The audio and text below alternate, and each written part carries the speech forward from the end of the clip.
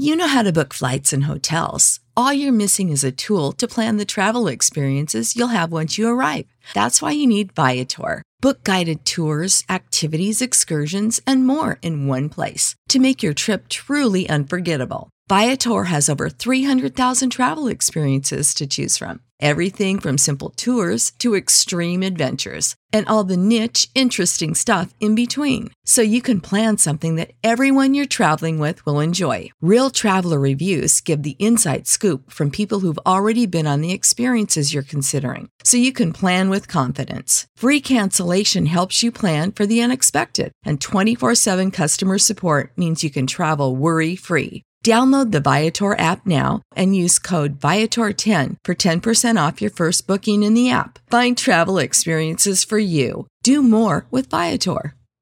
Hello everyone, and thank you once again for listening to the Saga of World War II, a Casus Belli project. As a complement to my interview with Arthur Plachenik, I've decided to do an appendix on the navies of the major combatants. I have spoken a lot about the naval campaigns like the Battle of the Atlantic and the early Pacific Campaign, and the development of the armed forces generally, but I don't think I've ever discussed the state of the world's naval forces during the Second World War as a cohesive subject. So this appendix is to give some global context for the state of maritime power. Typically my written appendices are shorter than a standard episode, but this one actually ended up being longer. Still, I feel like I only skimmed each navy I cover. I could probably devote an entire standard episode to each major power's naval forces, but then I would get bogged down in that for weeks and fall behind even more in the actual narrative of the war. So please forgive me for any rough generalizations in this episode. This is really meant to be a once over the world in naval power. I've included a whole series of pictures and diagrams with this episode at casusbellipodcast.com, so I encourage you to check that out if you want more information on the various ships I've mentioned in the episode. Also, if you're a fan of World of Warships, many of the ships in the game are included in the illustrations I've uploaded to the website. I also encourage you to email me with any questions or corrections you might have at casusbellyguy@gmail.com. I always appreciate feedback from listeners. Now, let's begin Appendix E, Part 2, The Navies of the Second World War. Following the First World War, one of the primary steps taken to prevent another devastating conflict was to implement arms controls. Just as armies were limited in numbers, navies were limited in vessels and tonnage. The first agreement outlining this was the First International Naval Conference, held in Washington, D.C., beginning November 12, 1921. The major signatories to the agreement included the United States, Great Britain, France, Japan, and Italy.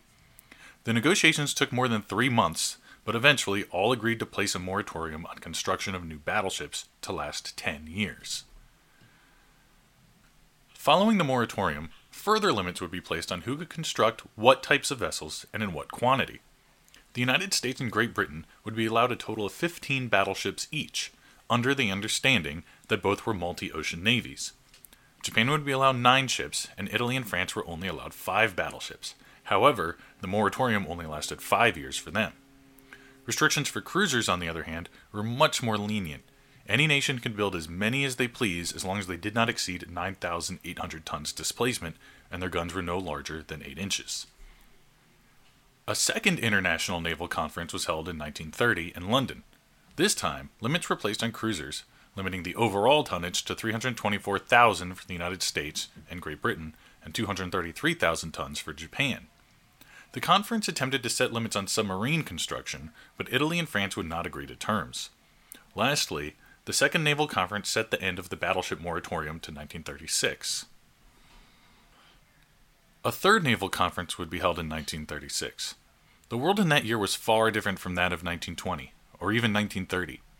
Germany and Japan were far more belligerent, and begun sloughing off the restrictions placed on them by the other world powers. In 1934, Japan reneged on the Washington Naval Conference, and in 1935, Germany stopped adhering to the limits set on the Kriegsmarine in the Versailles Treaty. An increasingly belligerent fascist Italy was also subject to sanctions due to its colonial conquest of Ethiopia, all of which resulted in the Third Naval Conference being a complete failure and no agreement was reached. Politically, the stage was being set and war was looking ever more unavoidable to those with eyes to see. So the world's powers began constructing more ships to fight this coming war. As we discussed at length in episode 25, the battleship was still considered the premier capital ship, but the carrier's rising importance was recognized by all. Somewhat ironically, the two powers that recognized the strength of the carrier more so than all others, Japan and the United States, built the largest and most impressive battleships ever put to sea. The United States Navy commissioned the mighty Iowa-class battleships in 1943, and the Japanese would embark the largest battleships ever constructed, the Yamato and the Musashi. Though they were no longer the undisputed kings of naval warfare, they still held an important role. Despite the carrier and battleship being the prestige vessels, the cruiser maintained a critical role and was the real workhorse of the Pacific War.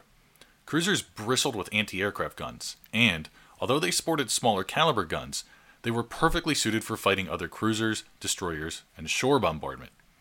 Though an 8-inch gun isn't all that much when compared to the enormous 18-inch guns of the Yamato, an 8-inch gun is a massive piece of artillery in terms of ground combat.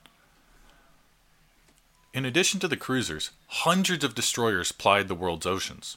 Destroyers were subject to no limitations under any of the naval conferences, so every nation embarked on building more of them and making them bigger and better. At the beginning of the war, there were 179 in service in the Royal Navy and 215 in the United States Navy. Though not the biggest or the baddest ships afloat, destroyers are multi-role vessels. They served as convoy escorts, deploying depth charges from their decks to destroy submarines, and as the war went on, carried sonar detection capabilities. With the main fleet, they acted as screens against enemy aircraft and submarines, and could themselves deploy torpedoes against enemy ships. Not to mention that their 100mm to 130mm guns were perfectly good for shore bombardment, standard artillery and mortar tube sizes typically being between 100 and 160mm. Again, a rather humble naval gun is a robust weapon on land. The expanded roles required of vessels during the Second World War also brought older ship classifications back into parlance, including the frigate and the corvette. Both of these vessels served mostly in convoy escort roles, and were kind of stripped-down destroyers. They were smaller, nimbler, and faster, but had less armor and smaller guns, making them better suited to submarine hunting, where massive surface weapons don't really offer any advantage. What you need is lots of eyes, and lots of ways to deploy depth charges. Today, frigates and corvettes have made a huge comeback, as the old roles that I defined way back in episode 8 no longer really apply. We don't have battleships anymore, and most surface vessels are really missile platforms. Most navies today don't even have destroyers, though the line between destroyers, frigates, and corvettes is kind of blurry. Anyway, I'm not really here to talk about modern navies, nor am I particularly qualified to discuss it, though I do have a strong feeling about the necessity of the Queen Elizabeth aircraft carrier in the modern Royal Navy. But that's probably a totally different discussion. Of course, any discussion of the state of navies entering the Second World War would be incomplete without discussing the role of submarines.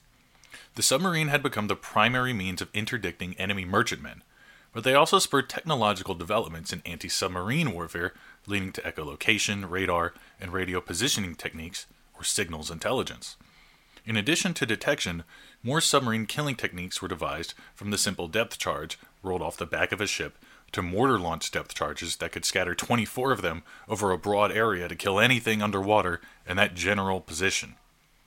Submariners developed their own techniques to counter these developments, including the wolf pack, radar detection technology, passive sonar, long-lasting batteries, snorkels, and small gyrocopters they could launch to search for ships on the horizon.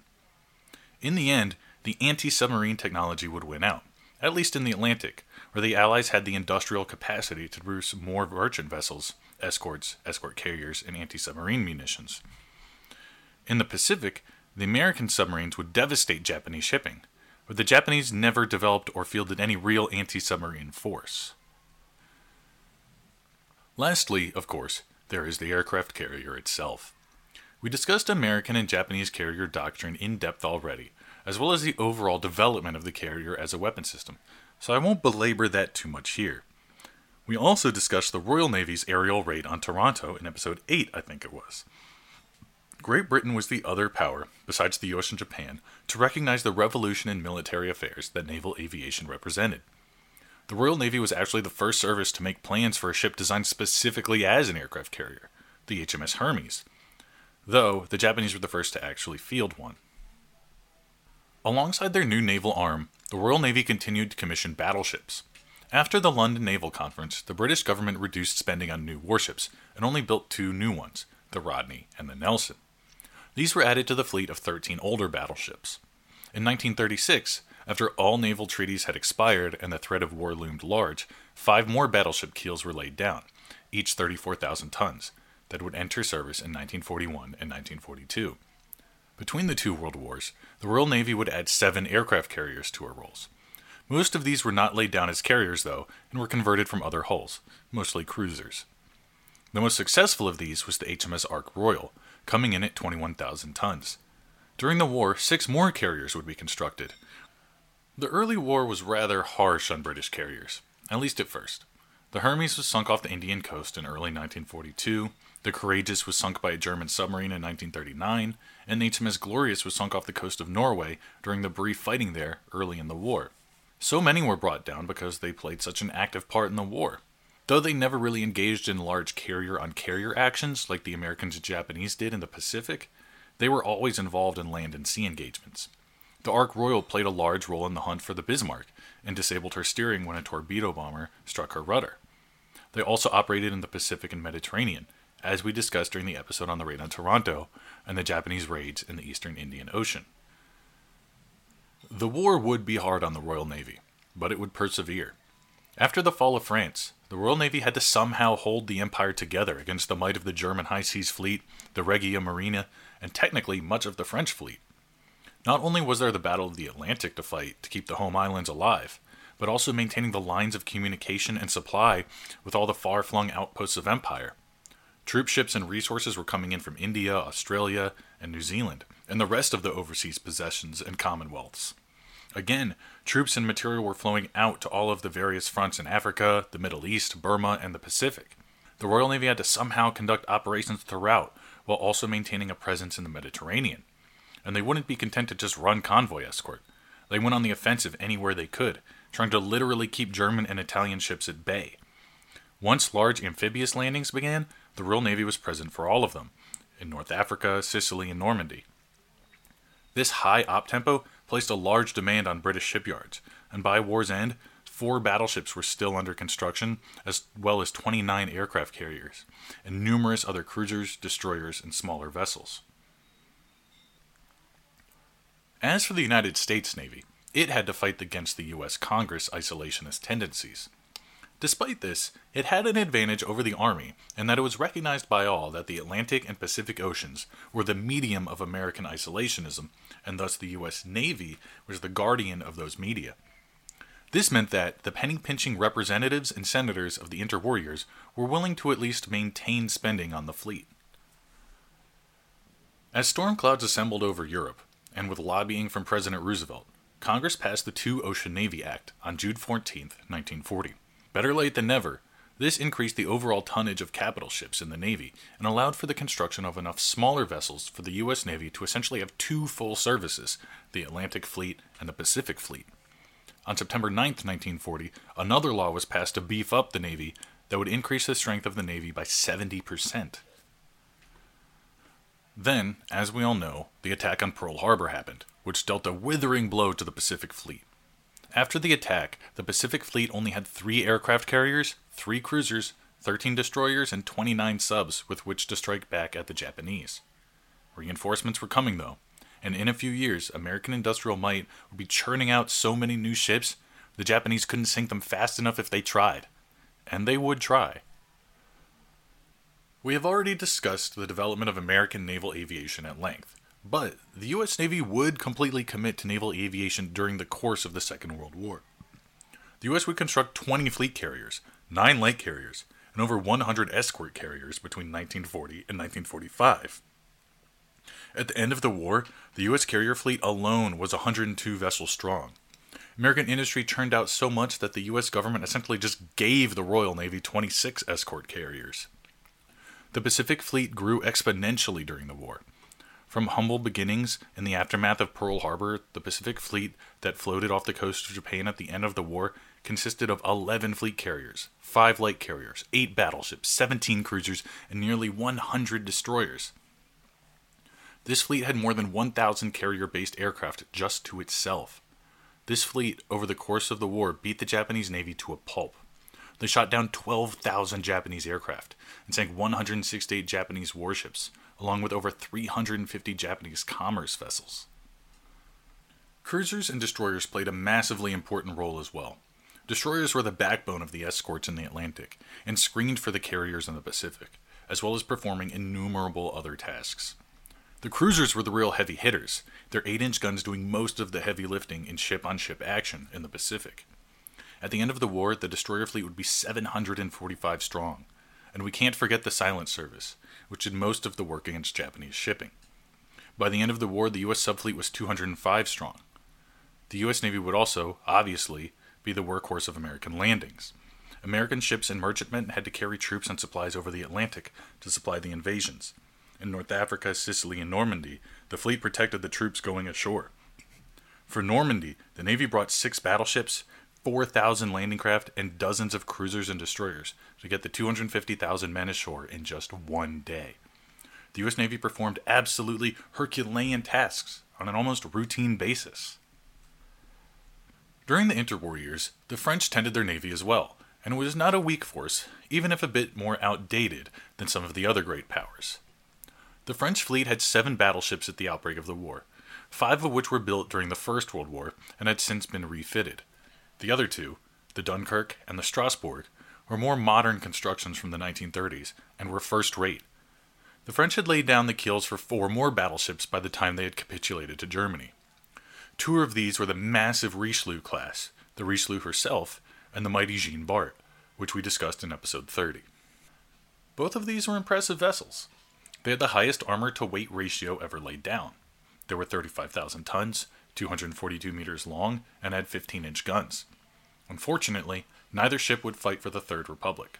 The Jeanne Bart was still being completed when the battle for France commenced, and made for French Morocco to avoid being captured by the Germans. There, she went into dock, unsure of what her ultimate fate would be. As we discussed, the American invasion of North Africa brought her into service against the Allies, and she sustained heavy damage from dive bombers, but survived. After the naval battle of Casablanca, she remained in port at Casablanca unfinished. The Allies considered taking her into active service, but the port facilities to complete her were not present at Casablanca, so there she sat out the rest of the war. In 1945, after Germany surrendered, the French government finished her construction, and she remained in service with the French fleet until the 1960s. Richelieu had a strange fate as well. She had been completed prior to the German invasion, but only just barely, and when the writing was on the wall, she fled to Dakar, Senegal, then in French West Africa. En route, the Third Republic fell, and the ship was essentially under Vichy control. The Royal Navy attacked her in an attempt to destroy her or compel her captain to turn over the ship to the Free French cause. As she attempted to flee Dakar, she was struck by British torpedo bombers from the HMS Hermes, as a matter of fact, and sunk, but that harbor was so shallow, the hull settled on the bottom before her deck submerged, so she just kind of sat there. She would remain there, undergoing repairs, until the French fleet turned over to the Allies after Operation Torch. She then was incorporated into the Allied fleet in 1942. She was taken to the United States for repairs, and then sent to serve in the British Home Fleet in 1944. Following that, she was sent to serve her final days of the war in the Pacific. She participated in the liberation of Singapore and French Indochina. Her post-war career would last until 1960. The French fleet did have a strong cruiser force going into the war, and her heavy cruisers were so robust that terms had to be included in the naval treaties to allow them to continue to exist. The heavy cruiser and light cruiser distinction were partly put into place to accommodate the Tourville and Algerie classes, though they still had to shed some armor to meet displacement restrictions. Destroyers, as we discussed, were not subject to any restrictions, and the French had 59 of them in service at the start of the war. Additionally, the French had a modest submarine force of 86 boats, which went virtually unused. Surprisingly, the French also possessed a purpose-built aircraft carrier, the Béarn. It was the first of 3, but the other 2 were never completed. It was 183 meters long, and had the smokestack and bridge extending from her starboard, or right, side. Unlike her battleship cousins, she never saw any real action. She was moored in the French East Indies during the capitulation, and was only ever utilized as an aircraft transport during the war. Overall, the French fleet saw very little action during the war, aside from a few exceptions. After the fall of France, the bulk of the fleet went to Oran, where most of them were scuttled after the annexation of Vichy. Some made it to English ports after the capitulation and immediately entered service on the Allied side, and others were later captured or turned over to the Allies as the war progressed. The Soviet Navy was the weakest of the Allies. Russian naval strategy had always had three fulcrums: their cold water ports in St. Petersburg and Archangельsk, their warm water ports on the Black Sea, particularly Sevastopol, and their Pacific port at Vladivostok.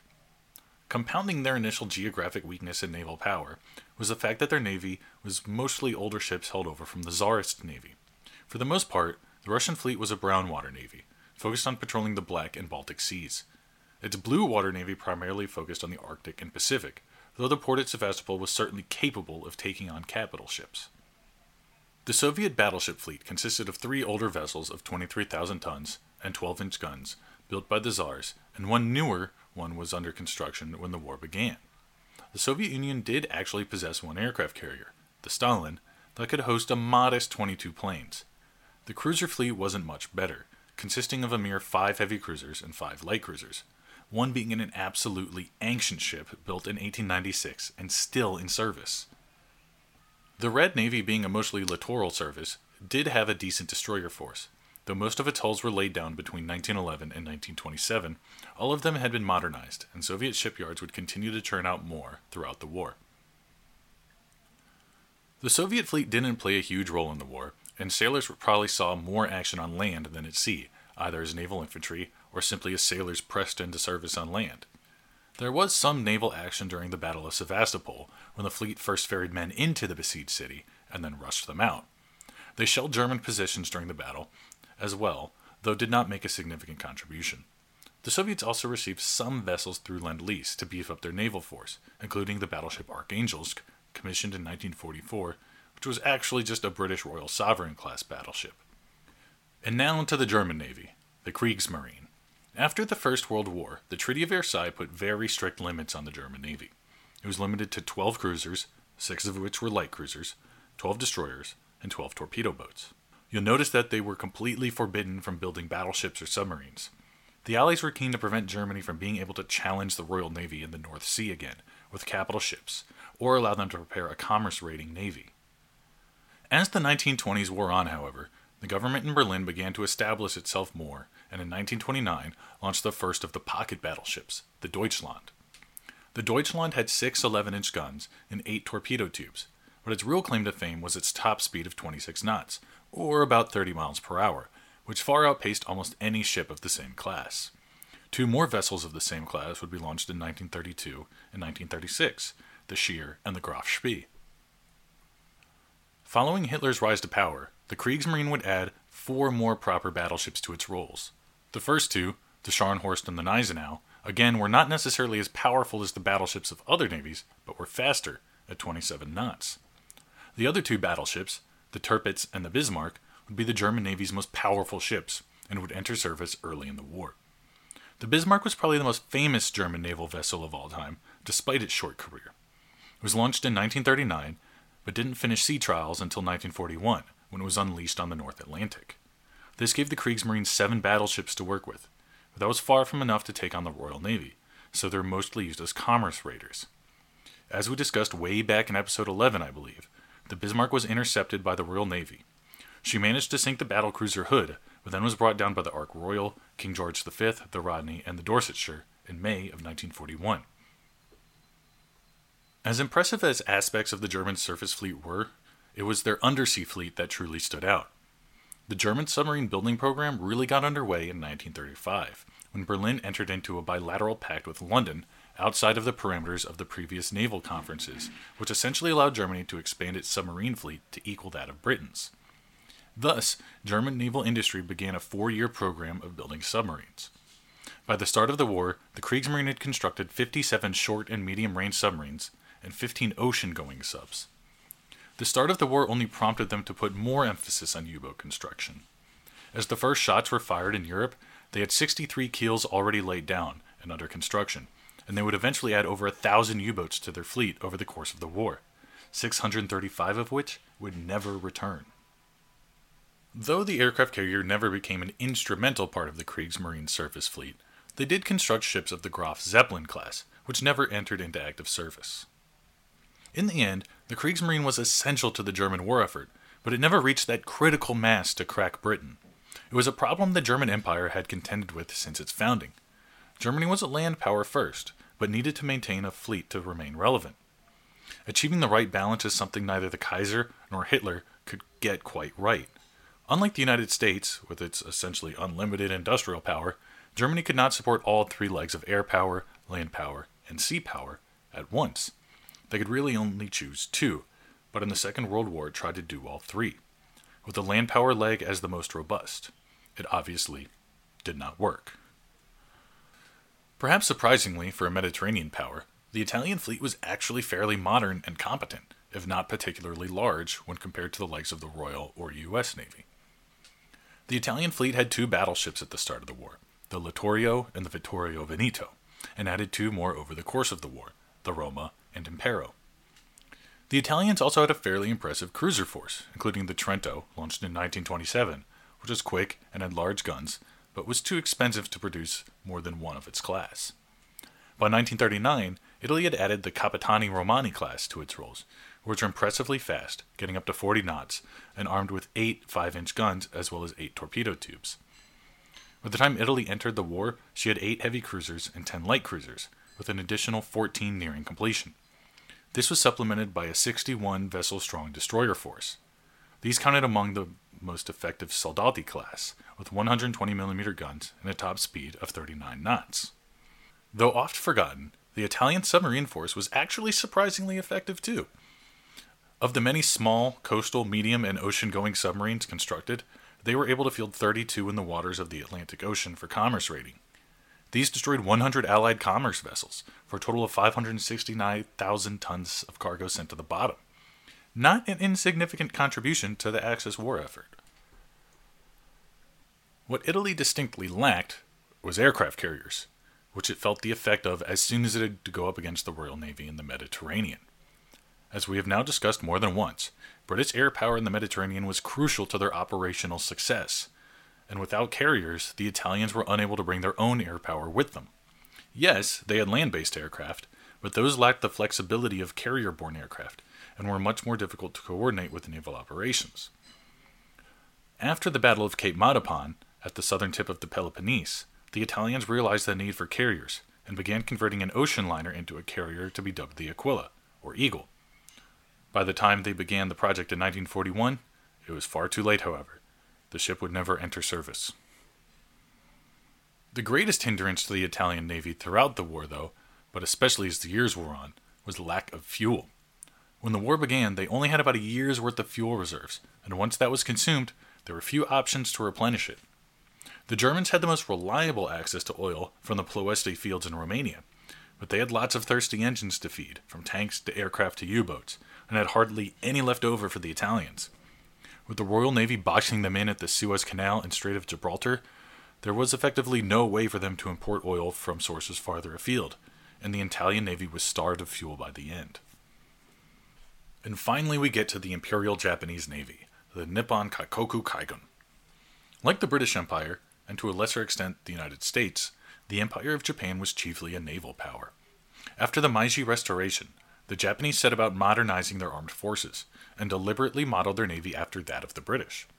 Part and parcel of this was constructing new warships based on modern designs. Their success at the Battle of Tsushima in 1905 demonstrated that they had elevated their navy to world class, and they would continue to maintain their naval edge right up to the Second World War. The Japanese were among the first and most enthusiastic to adopt naval aviation as a chief means of conducting war at sea. As stated earlier, the British were the first to design an aircraft carrier from scratch, where the Japanese were the first to launch one built from the keel up as a carrier in 1922, when the Hosho hit the waters of the Pacific for the first time. The Hosho represented a true revolution in military affairs, which we discussed thoroughly in episode 25. Unlike the Royal Navy, and even the U.S. Navy to an extent, the Japanese assigned the carrier a central role in their doctrine and war plans. In 1932, the Akagi and Kaga were transformed from 25,000-ton battle cruisers into 2 more carriers.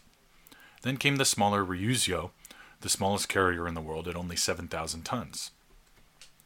Following those came the Soryu and Hiryu. The Japanese Navy had fully invested in a strong naval air arm, and would add 3 more carriers before the start of the war: the Hokaku, Zyukaku, and Kyoryu. The Imperial Japanese Navy had a total of 8 aircraft carriers in service at the start of the war, the largest carrier fleet in the world. Over the course of the war, the Japanese would add 5 more fleet carriers and 19 smaller escort carriers. Despite their massive investment in their carrier arm, the Japanese still had an impressive battleship fleet. They had 4 battleships with a displacement of 28,000 tons, 2 Kongo-class and 2 Huso-class. They possessed 2 29,500-ton battleships, the Issei and Hyuga, and 2 32,000-ton ships, the Nagato and Mutu. On top of these 8, the Japanese also added the absolute units, Musashi and Yamato, the biggest battleships ever constructed, at 68,000 tons. They had 9 18-inch guns each, which were themselves the largest guns ever mounted on a ship. Now, whether or not these monster ships were worth the investment is another question entirely. Sure, they were impressive and could go toe-to-toe with any other vessel on the high seas, but is that what the Japanese needed? Just to construct them consumed massive amounts of steel, and then to maintain them cost a fortune, not to mention operate them. And you have to take into account their fuel consumption, which came in at something like 10 tons an hour. All of those resources could probably have been better spent producing more cruisers and destroyers. This becomes more apparent when you take into account that the Yamato and Musashi barely actually fought in any battles. Their biggest contribution was mostly to look good and act as a sponge for American attack aircraft. So yeah, the Japanese battleships were cool, but really don't seem worth the effort. Unlike the big boys, Japanese cruisers played a huge role in the war, and were definitely worth their tonnage. Their cruisers were well armed, with older ships carrying a modest 6 8-inch guns, but later classes bearing more. The Nachi and Atago class cruisers had 10 8-inch guns.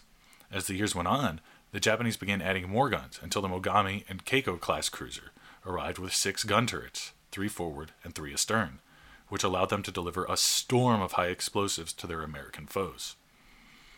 The Japanese destroyer fleet was up to the task as well. At the start of the war, they had 112, though some were leftovers from the First World War.